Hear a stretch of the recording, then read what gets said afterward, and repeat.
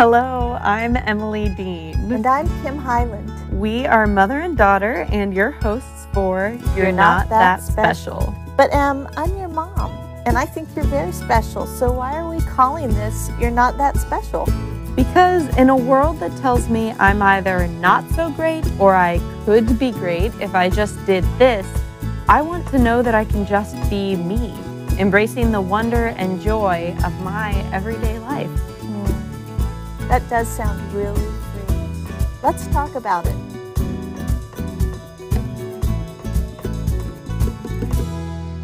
Good morning, Em. Good morning, Mom. And happy birthday. Thank you. Thank you.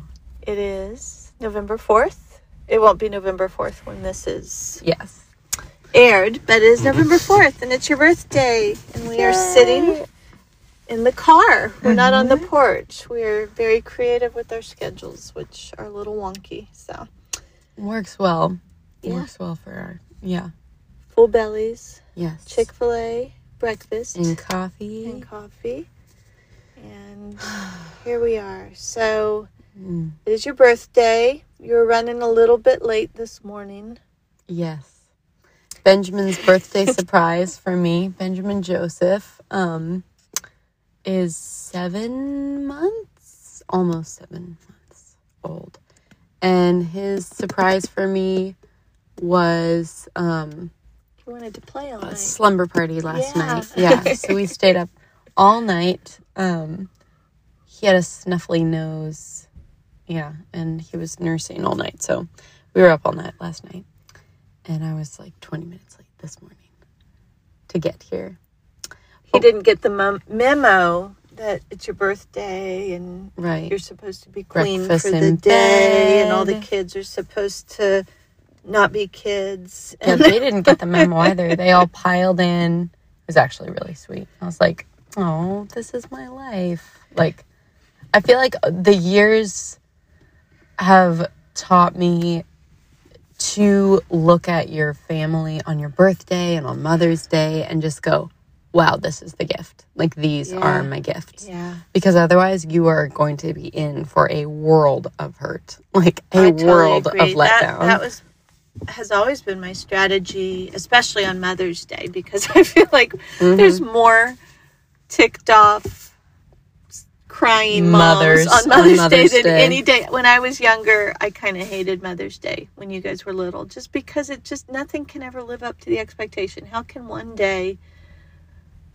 you stuff all of your hopes and dreams of being appreciated and loved and, honored into one day. So that was, it works. We'll have to remember this at Mother's Day to remind people. I just was like, my gift is that I'm their mom. And that sounds kind of almost like a cop-out, but it's not. When I would really focus on that, be grateful for that I get to be their mom.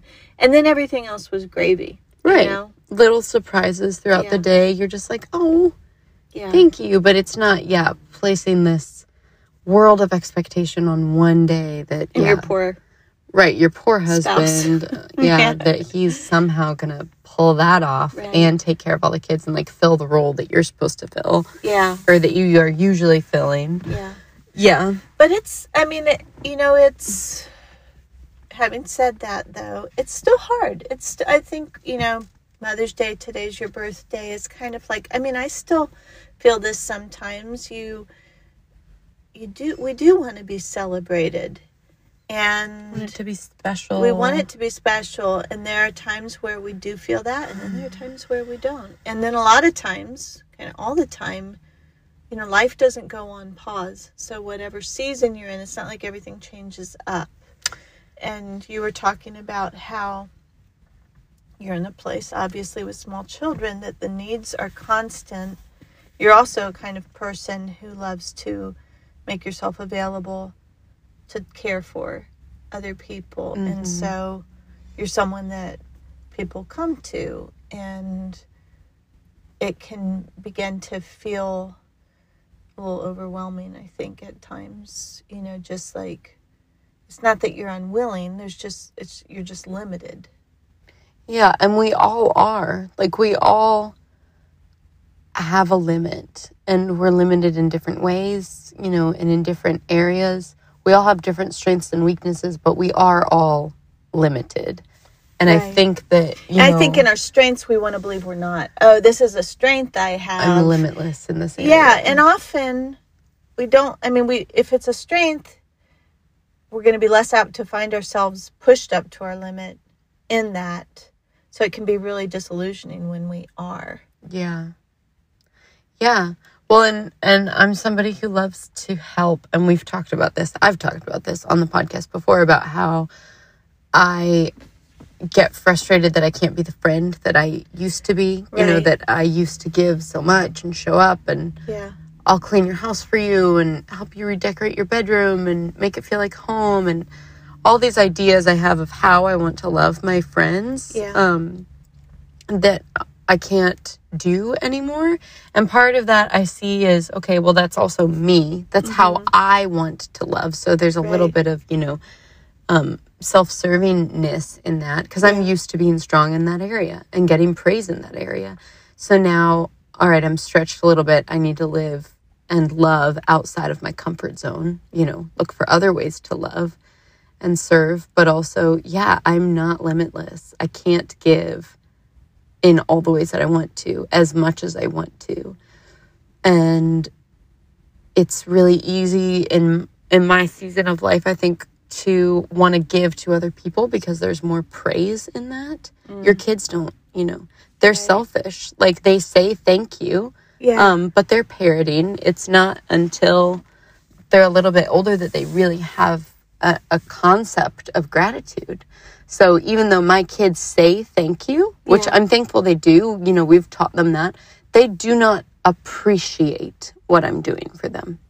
You know what I'm saying? They don't know how really to appreciate. Exactly. You're teaching them that by teaching them to say thank you. It just is. Yeah. And for me, I'm still like on the fairly new end of, you know, living poured out for other people. I'm pretty used to a fairly, and I don't see this in like a mean way, but a pretty self-centered life. Like, you're in a life that you're in control of. Right. And it's about me. And my days aren't about me anymore. And I'm not in control of what happens in the days. That's such a hard tension, too, because when your kids are small, you have to make a plan. You have to. But then you also have to hold it so loosely and walk in a lot of faith. I just remember back, I found a lot of security in my plan, and therefore I found a lot of discouragement in my days because I would strategize how I was going to make it happen, but never accounting for the reality of human beings, you know, and interruptions and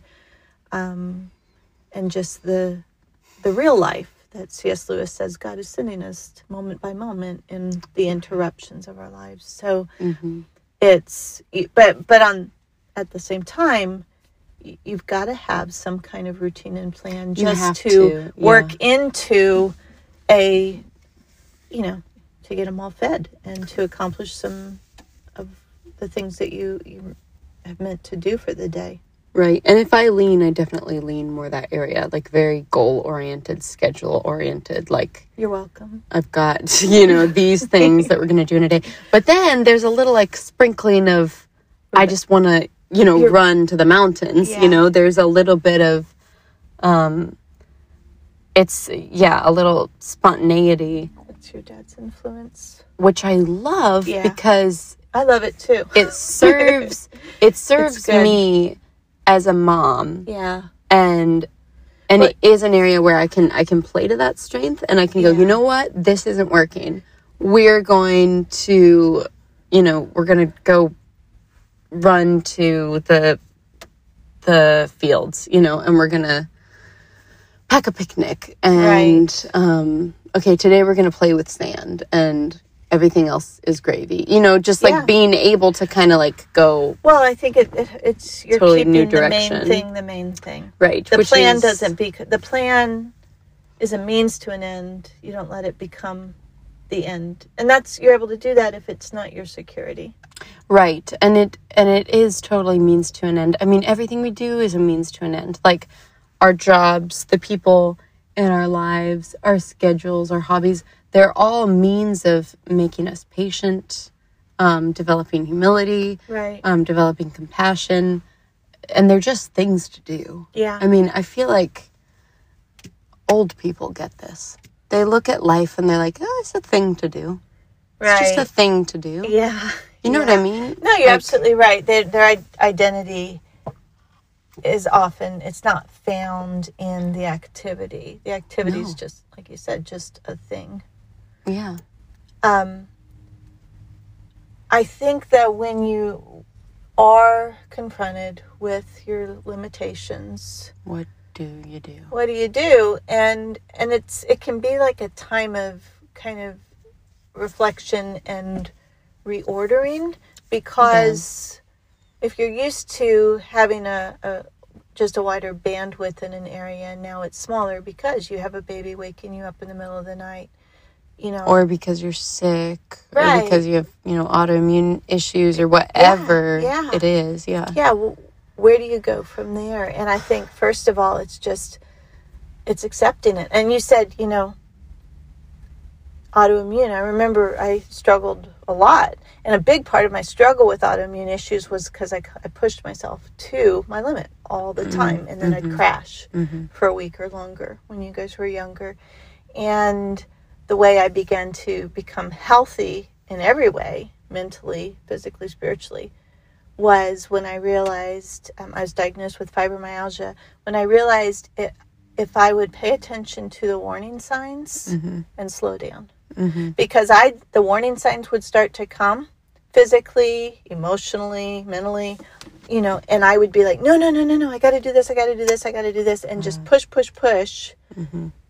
until I inevitably crashed. Right. And then I would be down for a long time. But when I began to say, this is my reality, and if I will listen and just back up a little bit, lower my expectations, rest more, live not pressed up against the limits, but comfortably within, humbly within. Right. Yeah. Because I didn't want to acknowledge them. But once I learned to do that, then often I wouldn't crash. A day or two of rest. Yeah. Or if I did crash, it wouldn't be near as bad. And it was it's humbling, Yeah. It's letting go of my agenda, the way I want my life to look, and say, no, I have this illness, or I have these circumstances, or I have these children, or I have this trial that my family's going through right now. And it's one of, we talk a lot about the analogy of, you have a jar. This is really, most people have probably heard of it, but maybe some haven't. It's kind of like the analogy of your life. You have a jar. You need to put the big rocks in first, the most important things, and then the small rocks, and then sand, and then water. And that is going to fill your, it to capacity. But if we're not careful, we will sacrifice, the big rocks because we want to throw in a lot of small rocks. So the things that we were able to do in one season of our life that we're just not willing to leave off, we insist that they have to be a part of, our day-to-day lives, and we don't adapt to the circumstances, and suddenly we find ourselves like there's no room for the big rocks. There's no room for your husband, who, is just easy to take for granted, or there's no room to be patient with your children and you're losing your temper. There's no room for you. Yeah. Because you're just trying to care for everybody else. And so I think just humbling yourself and accepting, that reality. And for me, prayer is I'm so glad I can pray and know that God hears me, and really know that that's the most I can do for the ones I love. Because I would like to solve all their problems. I would like to always be available. Right. So when I can't, it's that prayer of surrender and prayer, God, will you please help them? Will you please cover for this that I just am not able to, do as well as I'd like to? And sympathy, too. I think about prayer, and it's such an encouraging thing because I know that there is sympathy for me, like on a deep and pure level, that God cares for my soul. Yeah. He cares for how I do and how I'm feeling when, I think sometimes, depending on your personality, it can feel like, man, I care for everybody, and who cares for me? Who cares for me? That's such a good point, because as a parent, if you imagine one of your, like Elisha, who's very dutiful, running around trying to help everybody, but if he were to fall down and get him hurt and he's still worried about helping it, you're going to be empathetic as a parent, not just to the ones he's concerned about, but to him. Right. And so when we come wearily to God, because we just can't be what we feel like we want to be or need to be in a relationship. And so we're asking him, God, would you help her? Would you help him? Would you comfort them? Because I just don't have it right now. Right. He's also seeing our need. Right.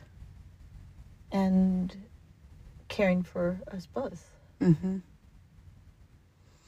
And so, as we often realize, that our place of weakness becomes a place of dependence on God, where his perfection and his strength and his love become really, really visible. If we will humble ourselves and accept that and turn to him in it. And maybe you'll get a nap today. My birthday. Yeah. Birthday nap. Hope you do. Thanks so much for listening. You can connect with us at You're Not That Special on Instagram. You can connect with me at Emily Varee, that's Emily Varee, and you can connect with my mom at Kim Hyland, that's Kim Hyland. And if you haven't listened to it already, be sure to take a listen to our first episode where we explain why you're not that special. Until then, we encourage you to embrace the wonder and joy of your everyday life. See you next time.